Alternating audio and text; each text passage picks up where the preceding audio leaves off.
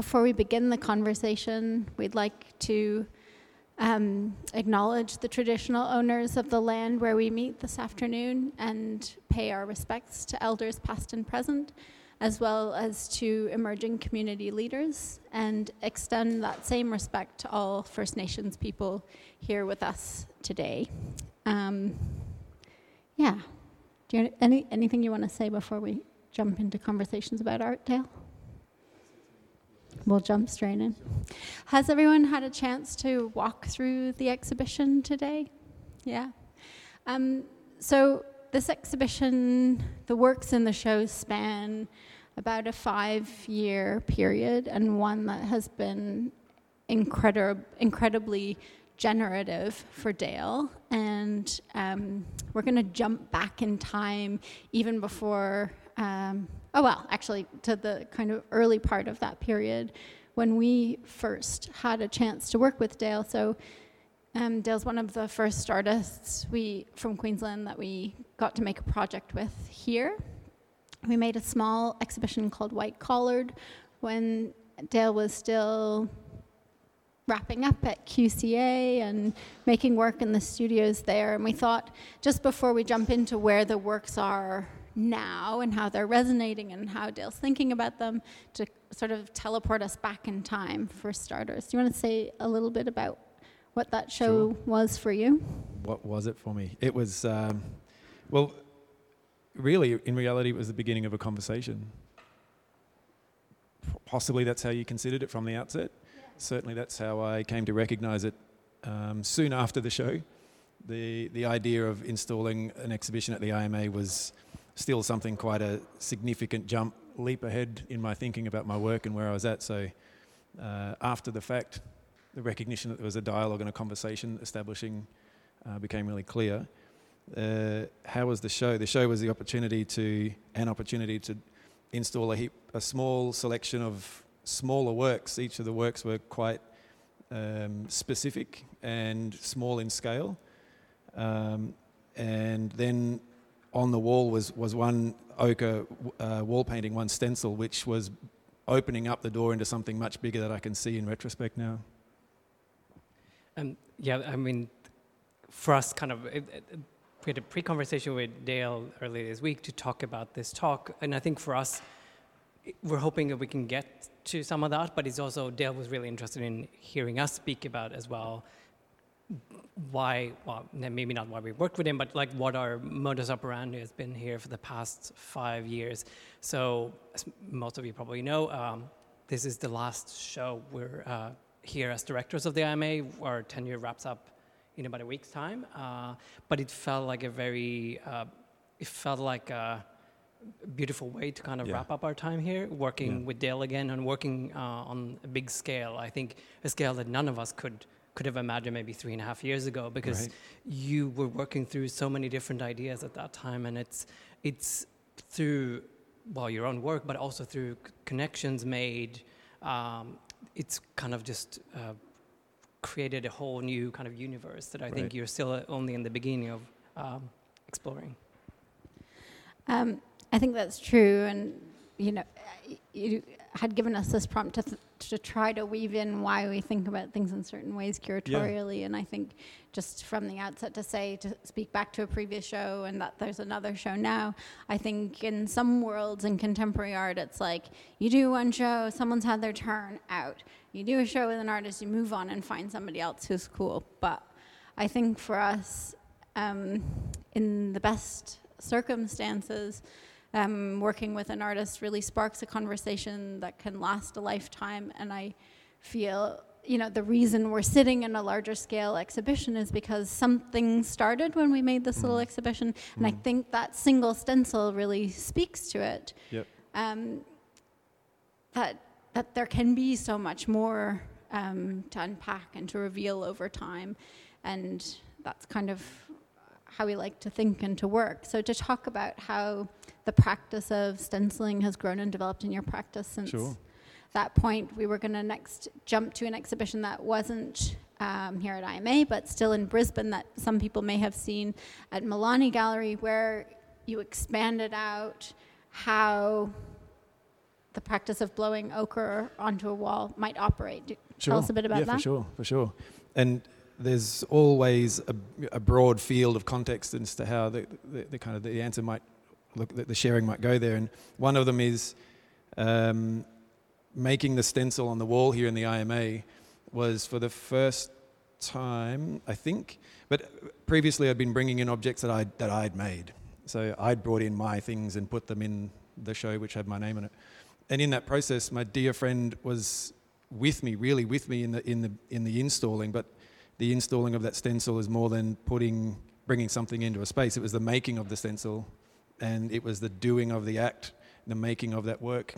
My friend Jan, who's just over the back, and I made that stencil on the wall in Gallery 1 there, and we needed each other. I needed Jan to be able to execute that idea, and I think Jan and I lent on each other physically and more than physically in the process of doing that. And then I learnt some big things around what could come with the show with Milani Gallery in 2016, in that I may have come in and made a wall painting entirely on my own, but in the original processes and looking at all of the cultural and spiritual and ceremonial reasons why shared making is done in my family's inheritances, there was a necessity to look at bringing in my family, asking, do you think it's okay? Are we safe to do this? Would you like to join in? How do we do this together? And what might we do? And even in the act of making that wall painting at Woolloongabba was, at moments I was completely out of any kind of input, just standing on the side and laughing because it was hilarious and really significant. One instance was there were 5 adults working to stencil the feet of a little boy, and I couldn't have seen that, couldn't have considered that, and it was hilarious to stand back and cross my arms and go, look what we're doing. Yeah. And I suppose, so much of your family is in Queensland or in proximity, and the ability to gather and to make something here seems an exciting next follow-on stage. But the next kind of great opportunity to realize a project in the same technique with the same kind of trajectory was actually in Gwangju in South Korea.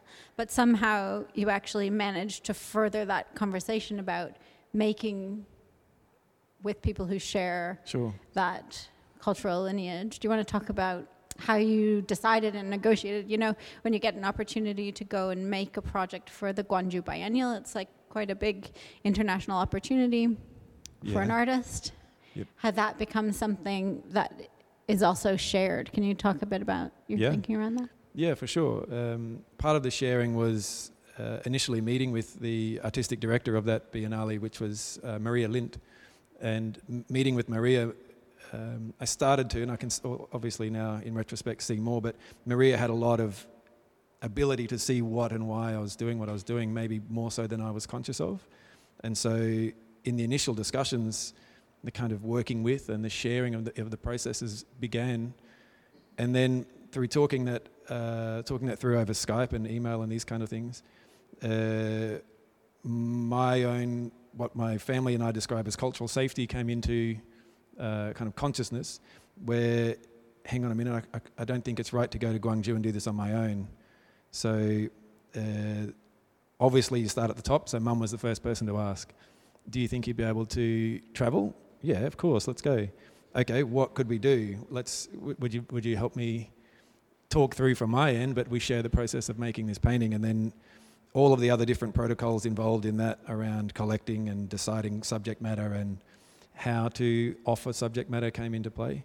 So Mum and I spent 10 days in Gwangju in South Korea, sharing the processes of grinding and preparing ochre, talking with everyone around us who were passing through. The show was still in significant install mode, even though there's very little language. Talking often is this kind of thing. So, and Mum and I negotiating every minute around what are we doing, how are we going, what are we still moving towards, and how are our bodies going, how are we moving in the making, are we overextending, are we still good, is it time to go home and have a rest? So. Yeah, yep. Yeah, and the other kinds of things around context and not being at home. So that act of making went into another space when there were two opportunities. One was where there's a dual hand stencil on that wall painting, where there's two forearms that meet kind of on an angle like this, and I was able to see that it was okay. And Mum and I asked, could Mum, you put your arm here? And then we spoke to a young young South Korean woman, and they shared that meeting in the wall painting, and so that we didn't exploit that, we didn't overinflate that. It was just something private for us. And there was also a young curatorial group, which the Biennale, and I think was an international young curatorial group. They were in. Was it all you as well? No. No. Pardon me. Well, there was a tour, like an internship group, I think it was, moving around, and Maria asked, with care for our safety, Mum and my safety, as people, as artists, but then also on a cultural level, is there any opportunity to share some of the making or the making of the painting with the group? So for the first time ever, we, in a way, kind of performed an element of that. It's a really fine line. I've been really cautious. I've tried to be cautious around looking at what that means and how that functions. And Mum and I, as a deliberate act of sharing something with a community and a broader context, we made a stencil live with a group in conversation. We met them. We spoke first. We were in the space, and then we put the last stencil element onto the wall. And yeah, that still feels good. It still feels safe because we meant to share it, and we did. Yeah. I mean, that was one of your first international kind of big, opportunities, and it was funny because we, as part of the IMA's role, has always been to bring out people nationally, internationally, to connect with the local art scene. So from that trip that Maria did, not only did she pick up Dale and invite him to Gwangju, she also picked up Nicholas Mangan, who many of you have seen here at the IMA. And I guess that's kind of, you never know. Sometimes you bring people out and nothing happens, or something happens 5 years later. But I think it's just to say, it's wonderful when it does. And I guess for you, it really became more of an ongoing conversation with Maria, which is, I think, in many ways, I guess, still is ongoing. But more than that, I think it was just, we went there and we saw the work, and it was incredibly ambitious, for a place that's so, in many ways, difficult and loaded. I mean, for those of you who maybe not know, Gwangju Biennale exists because of a massive kind of almost a genocide of people, Korean people, in the early 80s.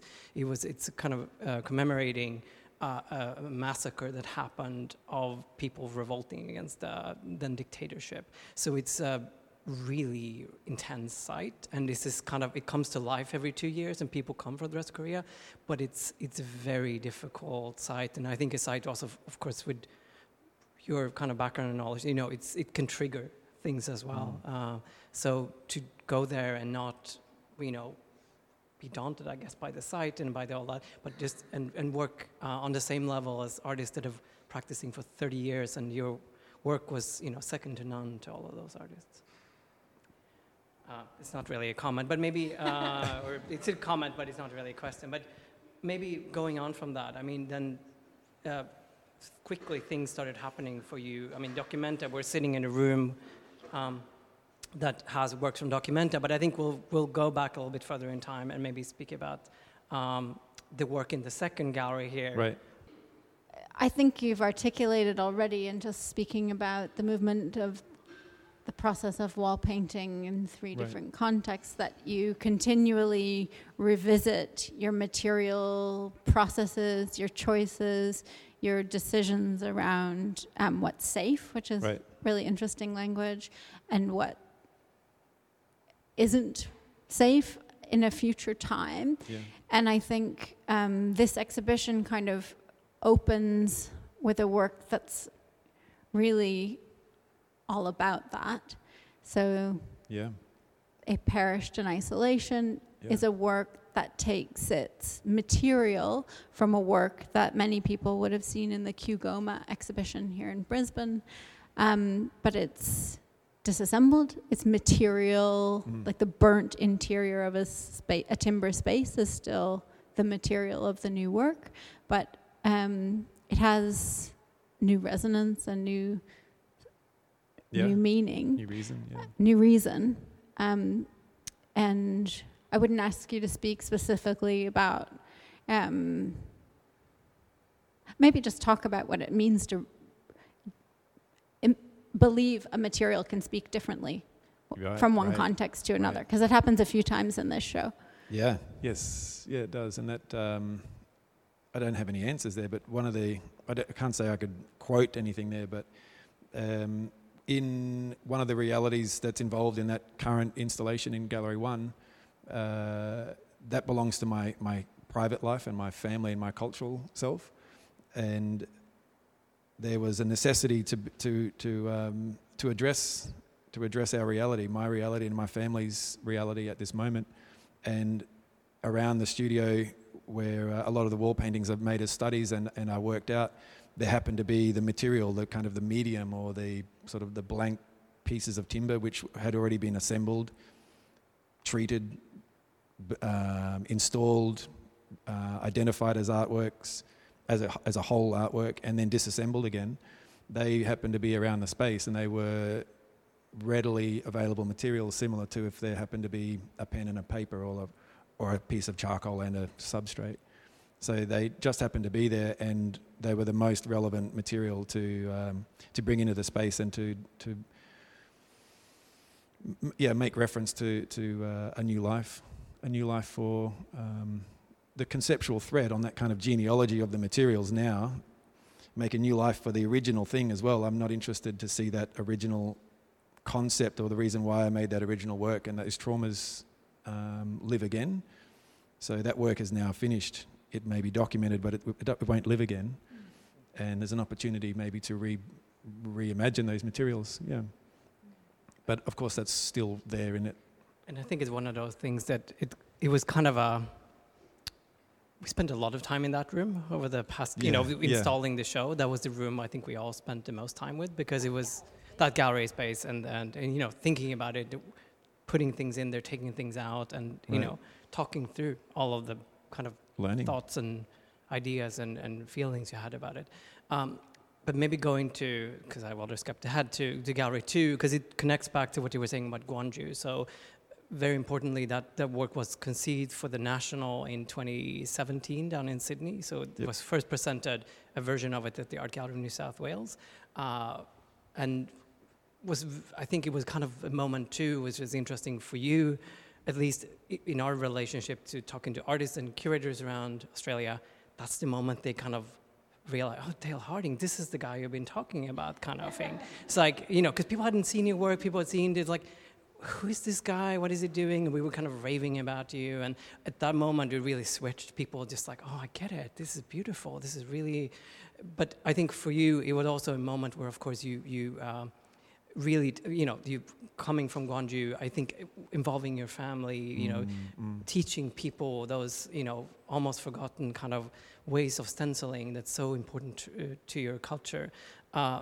In a way, and with this iteration here, Jordan Upcat, who made it with you, I mean, in a way, it was incredible to see you be in the space with him, and how much it was really just a dialogue between the two of you, and it's it's much as I see now. It's Jordan, and you might have your name on the show, but he's as much an artist in that room as you are, in a way. For sure. And maybe, do you want to tell a little bit about that work and where it comes from? Yeah, of course, please. So Annika Jaspers was the curator with Wayne Tennycliffe, pardon me, that's horrible, with Wayne Tennycliffe and Annika Jaspers at the Art Gallery of New South Wales for the first National. And Annika was brave, and of course very generous to offer the entire space there, what they were calling the project space. And maybe that was the first time I'd had the opportunity to make or to bring something into a designated gallery on its own as a single work. And there were key and senior and artists that I have referenced and worked and studied on either side of that entryway and exitway. So we were framed from the outset in a really supportive and solid way. And it was an opportunity where my Uncle Milton, my mum's brother, and his youngest son, Will Lawton, Uncle Milton Lawton and Will Lawton, were available by saying, do you think you might want to come and can we do this in Sydney? And there was an excited yes. And in that process of sharing and in talking, the exhibition rationale, but also the curators didn't put any strict parameters on what might be available. We had solid elements that were agreed upon, and the wall painting happened in the space in a conversation between Uncle Milton and Will and I. We had all of the raw materials in the space. We had a rough idea of composition and where to place things, but every stencil was laid down in sharing. And one of my favourite memories was seeing the two of us on either side of Will. And in a way, Will was supported in the same way the artwork, and we were supported as artists by that framework. And so every element, every stencil was laid down really carefully and consciously, and I hope without any kind of direction. We were all agreeing on things, and then the narrative actually came out of our shared impulse to make that drawing on the wall, that painting on the wall. The narrative was already there, and we caught up with that as we put it onto the wall, which was pretty amazing.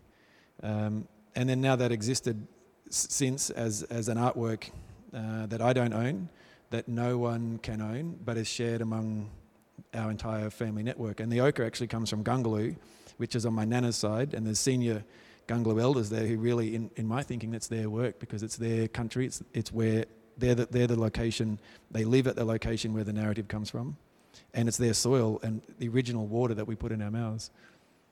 And when Jordan and I came into the space, again, the original photographs were a solid kind of framework, and all of the discussion there was being with the two of us and helping there to be a safe place for Jordan to make those decisions.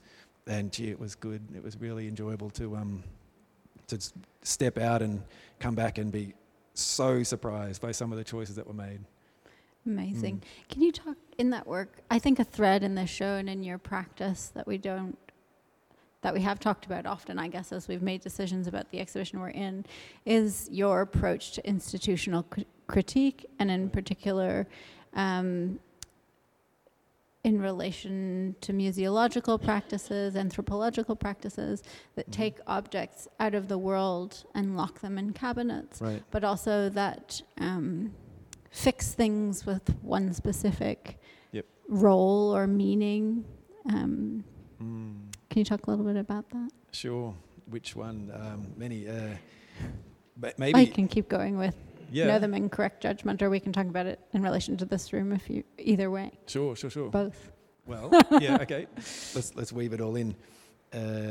Maybe I'll start with leaping forward to a work that might be coming to the IMA in the next exhibition, and I'll leave that there. But there's the really serious, really genuine connection as to all of the discussions in my work in that, and I'm not sure. Yeah, and so the original artwork, Know Them in Correct Judgment, the longer rosewood form that was in the original is a metonym and is a marker and was something made by Uncle Milton and his uncle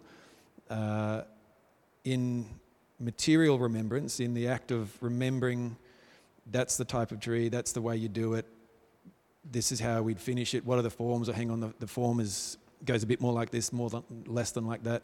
And what it also stands for is those two men remembering a significant family member, one of our ancestors, a female ancestor from that place where they made it. So as a physical thing, they were bringing forward a new artifact, a new metonym, but they were also enacting all of the performance of the sculpture, the doing of the sculpture, and all the cultural knowledge involved in that process. And then when we laid it down into the cabinet, into the vitrine in Sydney, in a way we let go of it. it was really very significant, and the way we handled it in the space was really important. And when we laid it into that vitrine, we put them all to bed in a way. It was a very I use the word serious, not as if it was a serious moment. We took it all very seriously. So in a way, we kind of did to ourselves and our own histories what museological practices do and have done for a long time.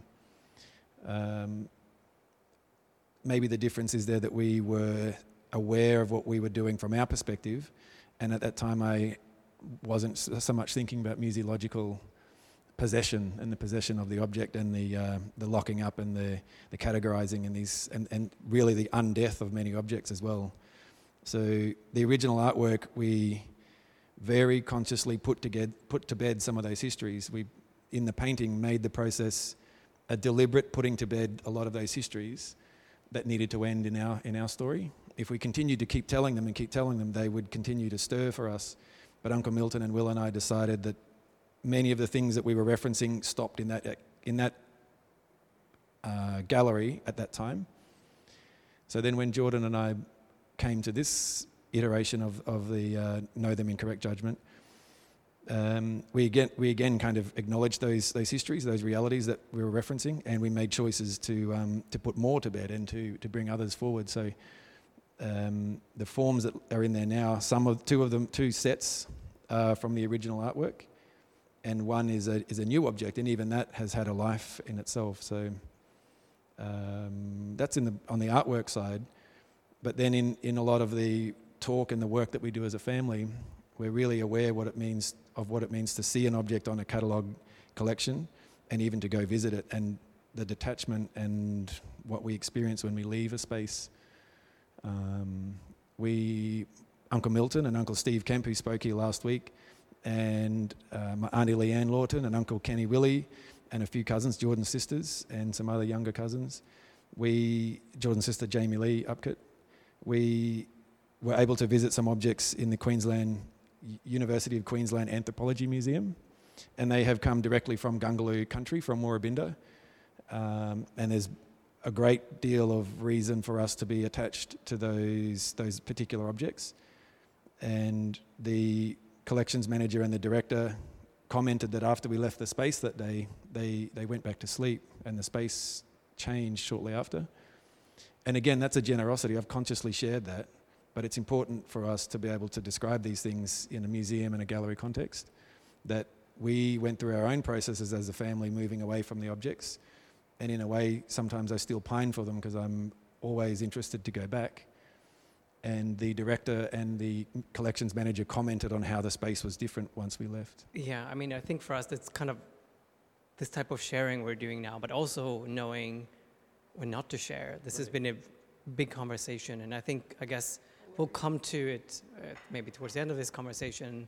It's just, I guess for us, why it feels so special to have this conversation with you now is that we've learned so much from you, from other people in this community, especially Indigenous Australians. I think there's a great deal to be learned for all of us, from listening to people that lived on these lands, traveled these seas for millennia. And I think there should be a sense of pride for everybody. If you're a visitor like we are, or from this place, it's really, this is an amazing resource that we have. And it's not all of it is for you to share with us, and there's cultural protocols, but it is, there's an openness we felt with you and with so many people, we've worked with over the years here, that if you're willing to listen and learn, you and many artists like you have, are so generous, and you don't need to be generous. I have no reason to be generous. There is such a history of betrayal here that I think, but still, there's an incredible generosity there that still lives on despite all what's happened. Maybe moving on to this room. I mean, this room is kind of where I think also your life maybe changed in a way that, Gwangju was a big step, but then you got invited through Henrik Folkerts into Documenta 14, which is, it's, I sometimes say, people ask, Documenta, what is it? It's like the Beyonce World Tour of exhibitions. It's like 50 million euro kind of, it's like everything. It's the biggest show there is in the world. And the history, of course, is that it was created after the Second World War in the kind of sleepy town of Kassel to kind of, I guess, in a way, rehabilitate the then very soiled reputation of German culture and history after the Second World War. So it's right at the heart of like European history, of all the traumatic kind of things that happened, both First and Second World War, and an attempt maybe to, despite all that, try and find a way to move together, right. And kind of learn from right. each other and learn from your mistakes. So it's a very optimistic kind of approach, humanistic in ways, but also as kind of any kind of thing on that scale, it's incredibly complex, and there's a lot of people involved, a lot of stakeholders, and for you to be involved, maybe do you want to talk a little bit about that experience and also how you came to show both in Kassel but also Athens, which is how the exhibition was split in the end? Sure. Well, from the outset, it was incomprehensible. I found it a challenge to get my head around what it meant and how to do Documenta. I'd been studying the catalogues. I'd written essays involving the work, and I'd been involved with, as a student, kind of flicking over the books, and then all of a sudden, hang on a minute, it's time to involve myself or to be involved. So then how does that happen? It was similar to maybe the process of the White College show, bringing in small things. It was really asking to be bigger, not kind of shinier or glossier or more lights or more concrete or anything, but bigger in intent, bigger in process, and maybe even kind of growing up, definitely growing up in myself to try to work to join in some of those conversations. One of the things I recognized in my contact with the Documenta process was a lot of the conversations were really deeply embedded and very refined, and so casual conversation, just with a coffee in hand or a pastry, which was my favorite. Casual conversation could get really big like that. And why? Because the Documenta archive and the entire community that's lived around Documenta has been building and building and building, I would suggest. Building intention and building movement towards things that are better or growing. And then also remembering that, hang on a minute, I have similar kind of process within a cultural context as well. So there was the privilege of bringing that body of knowledge and that inherited cultural context into an international art context and a political and economic and museological and contemporary art context. Yeah. Maybe just say, so the work just behind us all there, body of objects, was the work shown in the Athens half of the exhibition. Mm-hmm. We can talk. It's interesting to me that in both works in a different way, you brought place with you through the creation of a topography. And then I think that also that, for lack of a more creative way to talk about it, institutional critique through what you said, Henrik came to call the objects sitting on the plinths as dephallicized objects. Maybe you can talk both about the plinths as a structure and then about the silicon objects a little bit for us. Sure. That's enjoyable. So the process with Documenta was research, as a lot of exhibition processes are. Come and do research, come and be involved, come and make connections. And one of the things that I had available to me was to visit Athens and to visit the Acropolis Museum, the new one, the lovely big flash new one, but also the Epigraphical Museum and the National Museum. And there were nine in the space of 7 days that I visited. And and Judy Watson's worked in this, I think I saw you come in, Judy, but in the hierarchy of museological practice and the Written on the Body exhibition project. And I started to understand why that was so important when I could see in the Epigraphical Museum a piece of marble, which actually happened to be a tablet and a script that had 5 and 6 different inscription numbers on it, painted directly onto the object.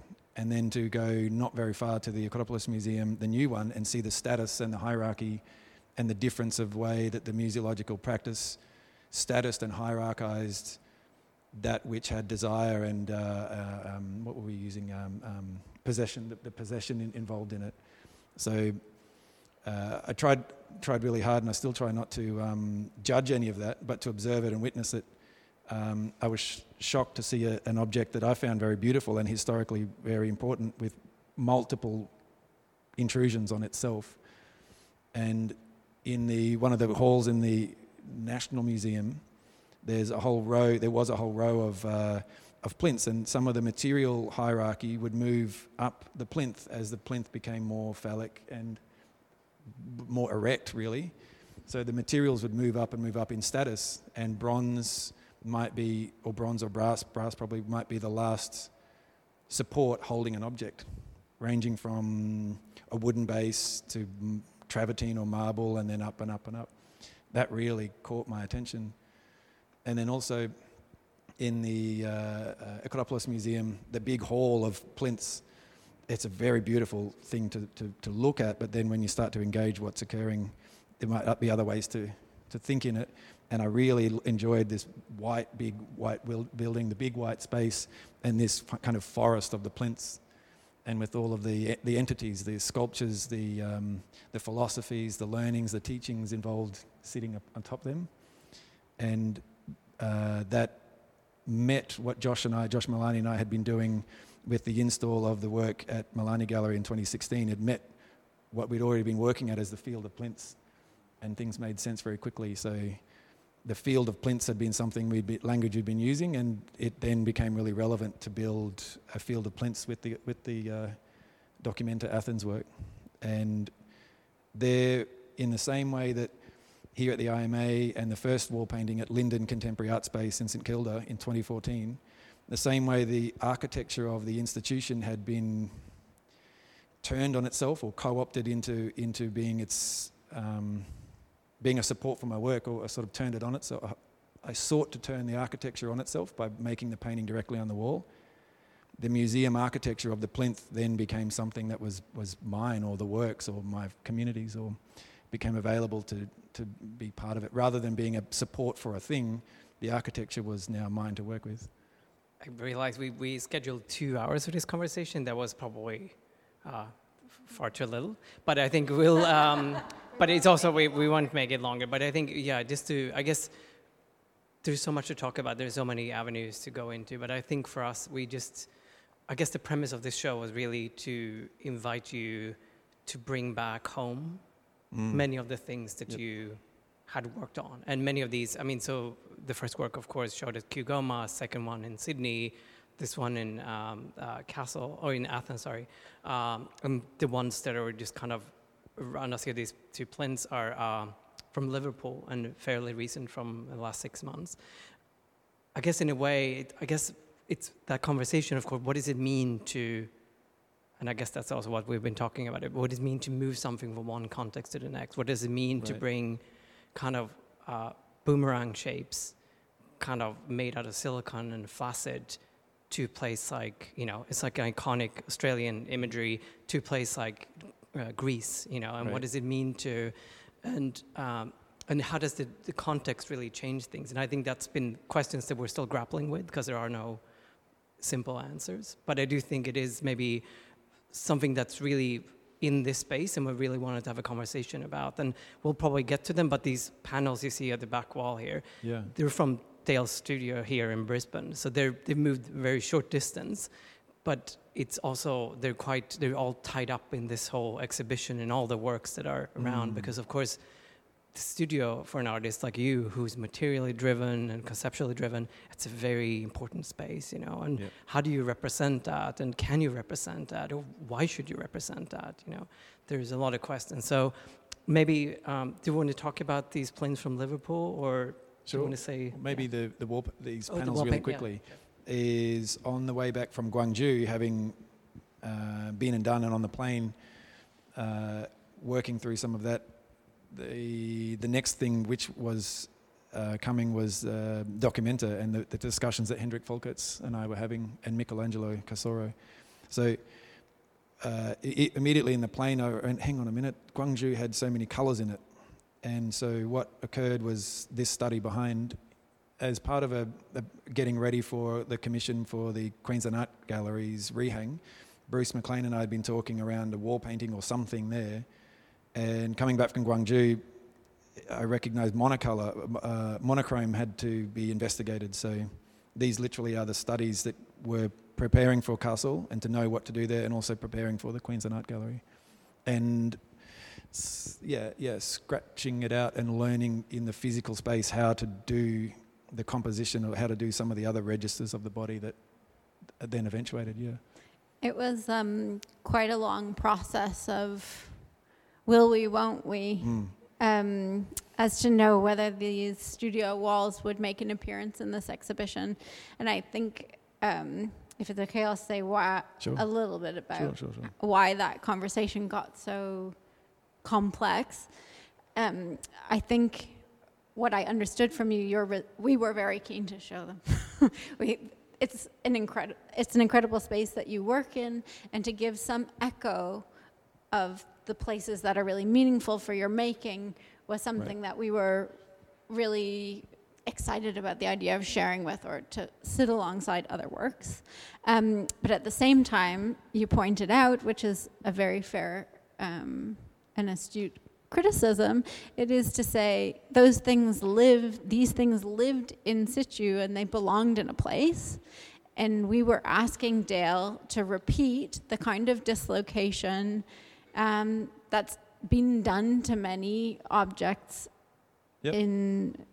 from Dale's family. And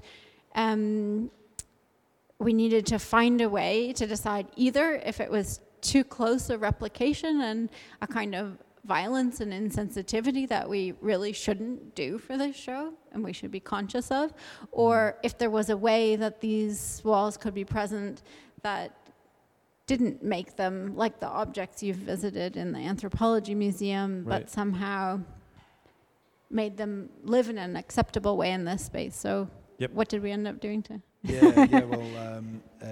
here. My art brain and the kind of the research brain was ticking over and was always in that discussion from the outset around, let's show them, it would be really great. And then eventually... Like Michael Asher or kind of Gordon Matta Clark, like there are all of these architectural precedents that made it really exciting for us, and I think for Dale too, but and so my art brain and my kind of research head was ticking over, but then when it came to approach them, that's when the reality kicked in. And so that was a very real learning for myself, and then consciously deciding to keep moving, and all of us working in the discussion around how to do it well and safely, and hopefully have something to hang a bit of a discussion on. Yeah, because I guess that's the thing. Because I guess that's what, in our mind, good art, it creates conversations and even debates, discussions. It's not about always doing the right thing. It's about doing it with intention. And I think here, and care, I think here we were proposing something that could be perceived as maybe slightly insensitive, but I think for us it was based on things you'd said about how your culture had been treated. So it's just in a way, not to say inflict pain on you, but it's about having that conversation. How do we highlight for an audience that this is done? We're doing it with intention, but it's done all the time without intention, with monetary intent, just to make money out of, and without care, without consideration, without consultation. So I guess it's for all of us to be mindful of this. This is a difficult thing. Was a difficult thing for all of us, especially Dale, of course. But it was with the intention of maybe educating us and teaching us about some of these very difficult things that are happening anyway in the world. We have a small child that's making some noise. Yes. Yes. For sure. I'll do one more prompt before I go, make sure she's okay.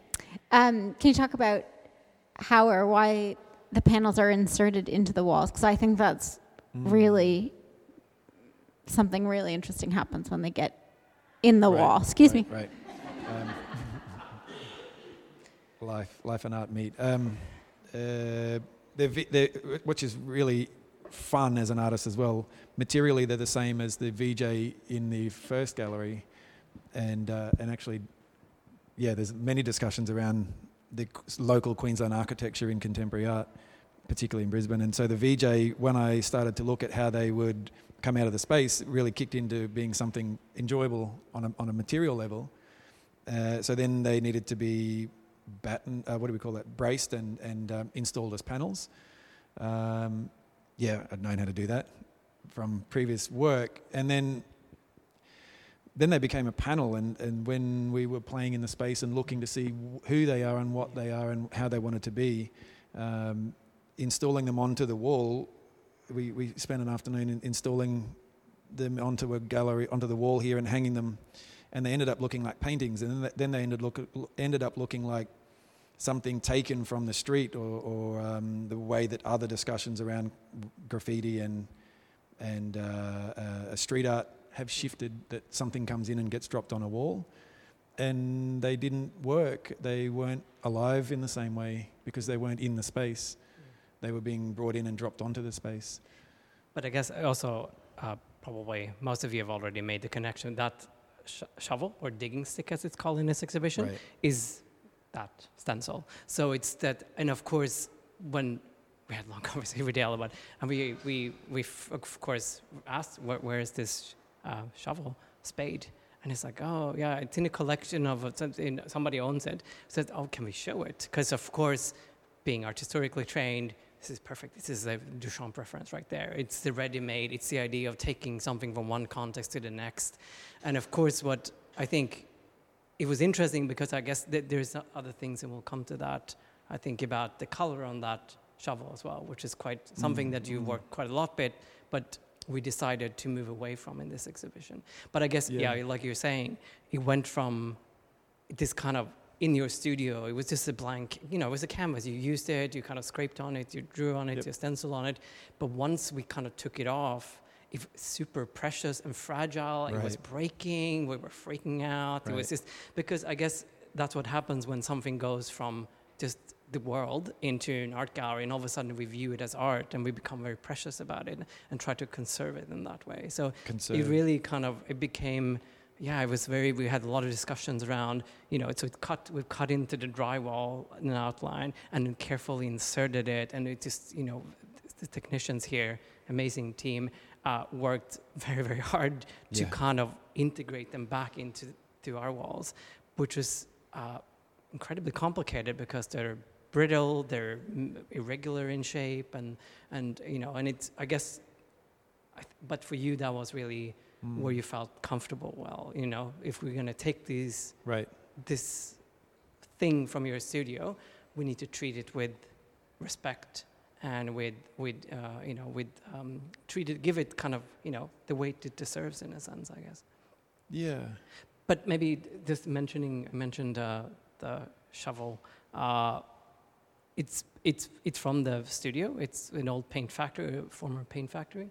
So it's a plastic shovel, but it's been used to make a lot of different stencils in the space. But it also has Reckitt's blue on it, right, which is something that I guess you worked in Kassel at Documenta and have worked with Queensland Art Gallery and a number of other things. But that's a very important material for you. But maybe, do you want to talk a little bit about that importance of that material and why we chose not to make that such a highlight of this exhibition? Yeah, I'll refer the importance of the material to the content we've already published online, sharing why it was relevant for myself as a practice, but also our family and our community.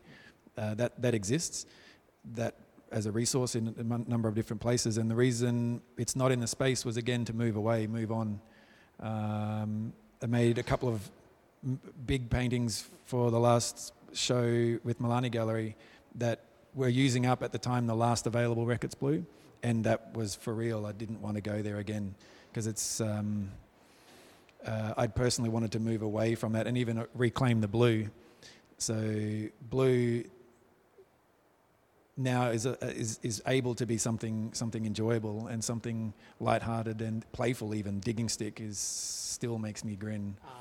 It was this kind of course, and it refers to the way, and we had long conversations about this, but the way Dale named it in a way, of course, everybody knows it's a shovel and can see that, everybody who's, coming from almost any culture. But of course, this is the way that indigenous objects and any foreign object gets treated in museums. So, most cultures, any kind of tool is a multi-purpose tool. It's a percussion instrument, it's a digging stick, it's a fighting stick, it's something it has many, many uses. So to reduce it to a single use is kind of, that's colonial violence there. And I guess we were kind of imposing that same violence on a Western object in a way. And it was kind of, I guess it was meant to be playful, tongue-in-cheek. Yeah. But I guess it speaks to a bigger thing where it's just like not recognizing the complexity of the material world around us.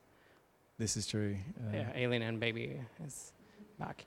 But how are we for time? Because part of what occurred in the install process was, as with many of the exhibitions that I've been invited to be involved with, they have been a genuine discussion, and I've learnt and I've grown, and the work has bounced forward because of the discussion shared.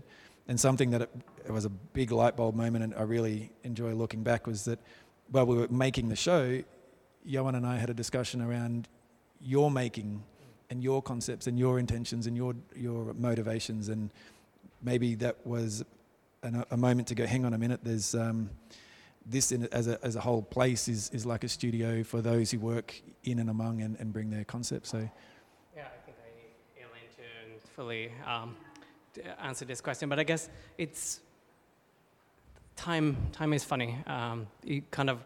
It's usually in retrospect that you realize that there's patterns, there's real kind of I guess a real trajectory or direction. Usually when you're in it, and I think the same goes for an artist, you're trying to work through something, and then you look back like we did with this exhibition, and you see there's such strong themes and threads. And I guess we were talking about it, and I guess for us, and I think Aileen even said, the way we program the IMA, and this is how any curator would, I think, program a space like this, is in a way like one big, long show.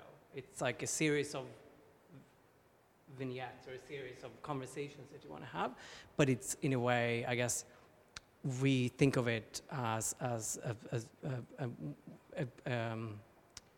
can't find a word. It's series of threads and maybe a story in a way. It would be kind of a slightly confusing story, but still a story nonetheless of trying to work through a number of things, both internally and the team here. We have a great team of really dedicated, intelligent, passionate people that are part of having that conversation with us, but also, of course, with artists. The benefit for us and why we felt so privileged to work at the IMA is it's an institution that really values that direct engagement with artists. Right. We want to. The artist is not. It's the reason why we exist. If there was no artist, we wouldn't. We don't have a collection. We don't have another mandate to exist than to work with artists and realize their visions. I think that's true. As a motivator and as a primary source of learning is through working with artists and artists' drives and motivations, interests, research, making processes. And when Dale asked us to talk about what are the threads that have pulled through, we did a little thinking departing from his own practice, and we're saying, well, trying to think of all the other artists that if it was a big group show, what other artists would be in the show with Dale, and to say, obviously, rewriting history, challenging what we understand to be the history of place with new sensitivity, new knowledge, new perspectives. That's been a major thread in the work. Mm-hmm. And then also, as I've raised 3 times now, this kind of continual looking back at artists interested in institutional critique and understanding the role of a place like IMA, for better and for worse, in what gets made public, what becomes historicized, and what stories get told. That's a big part of it. And I guess the last, for lack of, again, a more creative word, to say, artists struggling with the things we are all struggling with today, which is the impact of the human presence on Earth, our lack of sensitivity toward lack of empathy towards other people, towards the environment. Those things have, surfaced again and again, and that in particular as a thread isn't something I think that had been in our practice before we came here and started working. So a lot has changed in the kinds of artists and practices that have come to, be a part of our program. It's actually really wonderful to have other artists we've worked with here in the room, Archie and Judy and Caitlin. Yeah, Daniel. It's really been an extraordinary journey. You see who's really in charge of the IMA. But it's, I think for us, many of you might know as well, we're moving to New Zealand, which is not very far away. And I think for us, it's a different context than one we know fairly well by now. But I think for us, our time here and our time in Northern Ireland before has really shaped us as people, because we were people that had worked in bigger cities, in art centers, where there's an abundance of museums, there's lots and lots of artists. You never have to if you fall out with one community, there's another one around the corner. I think first moving in, living in Ireland in an incredibly loaded, sensitive, post-conflict context, and then coming to one here, which is very different. I think we came to appreciate also what it means to to be outside of those given conversations, the ones you read about, the art forum and the frieze and those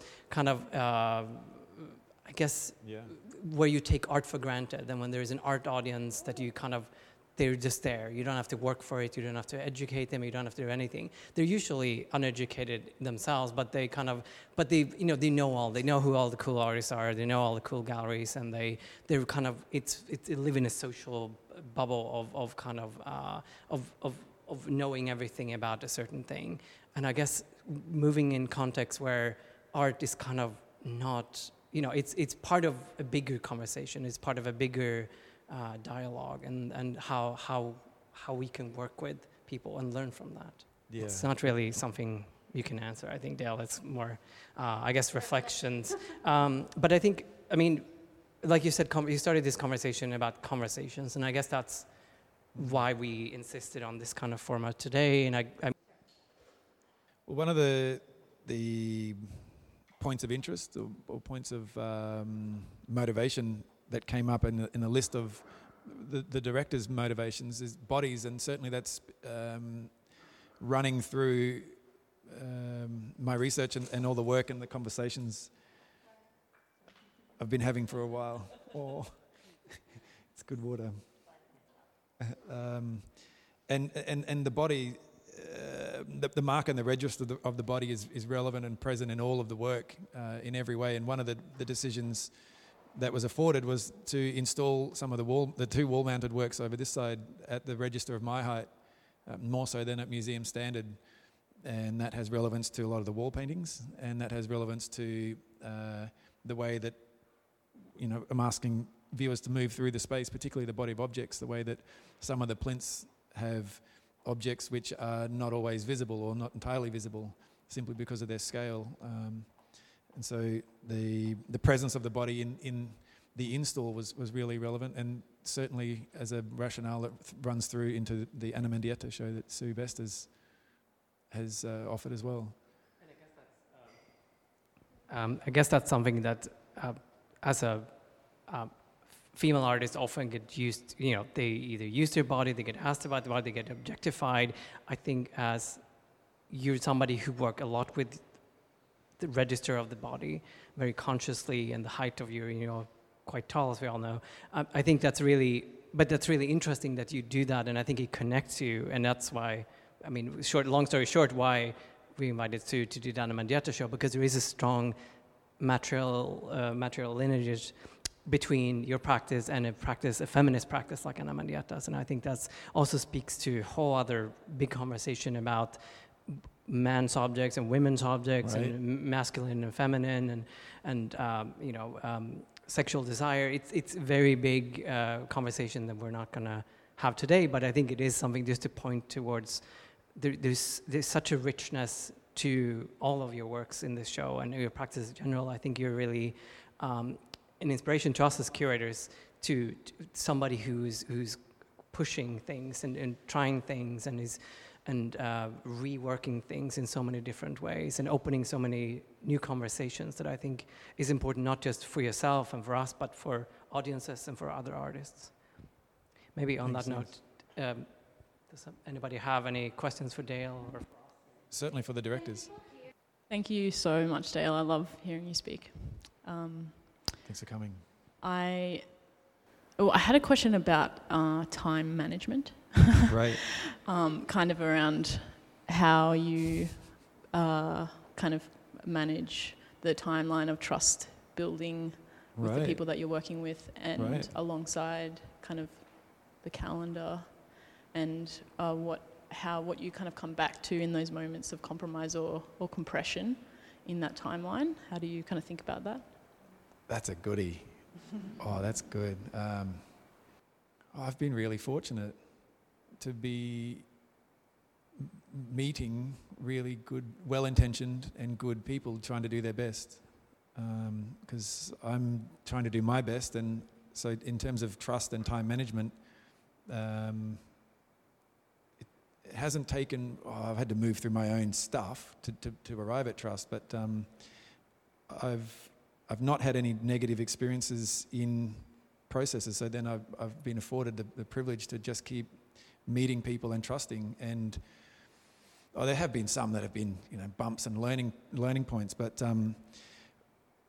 there's been a large amount of trust involved in bringing my family self and then inviting my family into the gallery space as well. And the museums and the galleries that I've worked with and where we've all joined as a family unit in the making have been very good at seeing us more so than kind of people are going to put something out, seeing us as being cultural people, really. And we've started, Jordan and I had, after the Tarawara Biennale, had started to recognise that.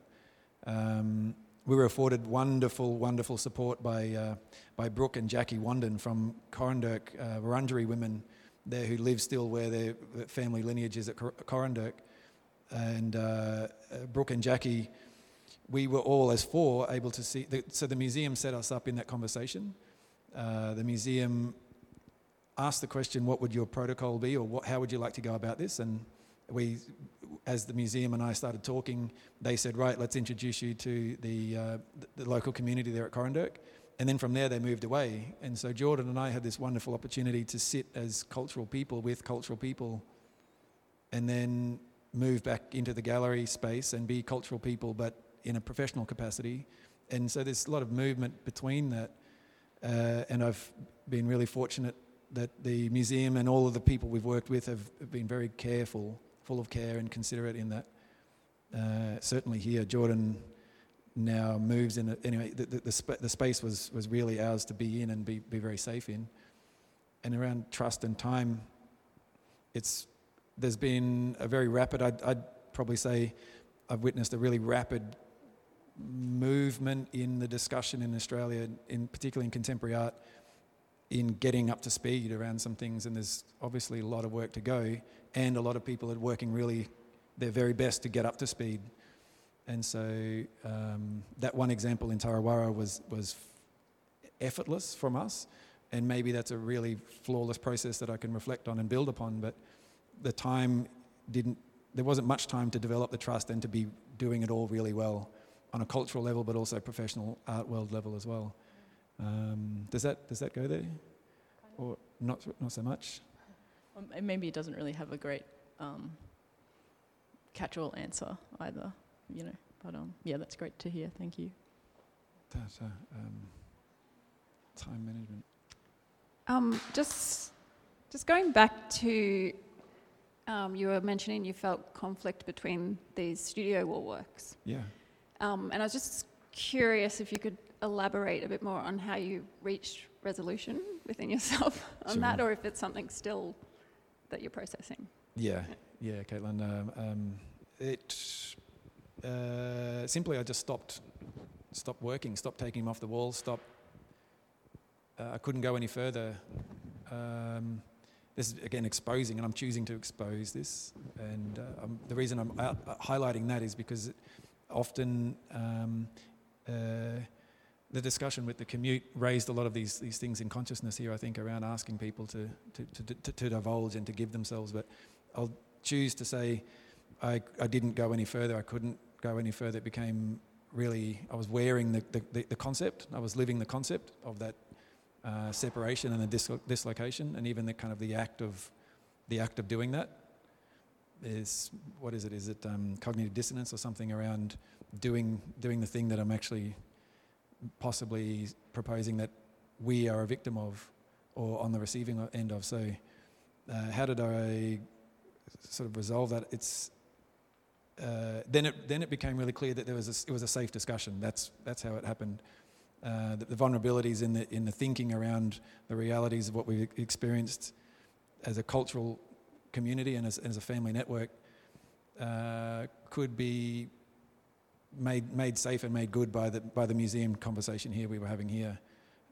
The support around the install, the support around the direction for the exhibition, and the very clear possibility to have autonomy in that. Yeah.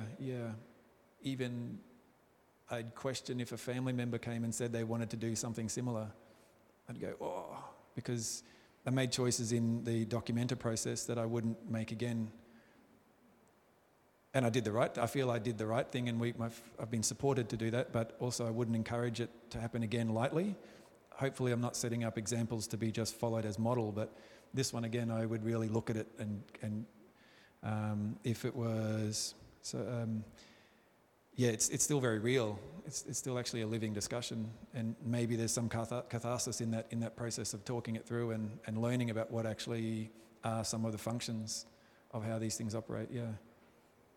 When I sort of switch back into another lens that, they are now dislocated, and say if there were countrymen or family here, we could go directly into something really potent very quickly, and then we can talk about them as contemporary artworks and institutional critique, and then our intention is to share our cultural selves with the art world discussion as well. Yeah.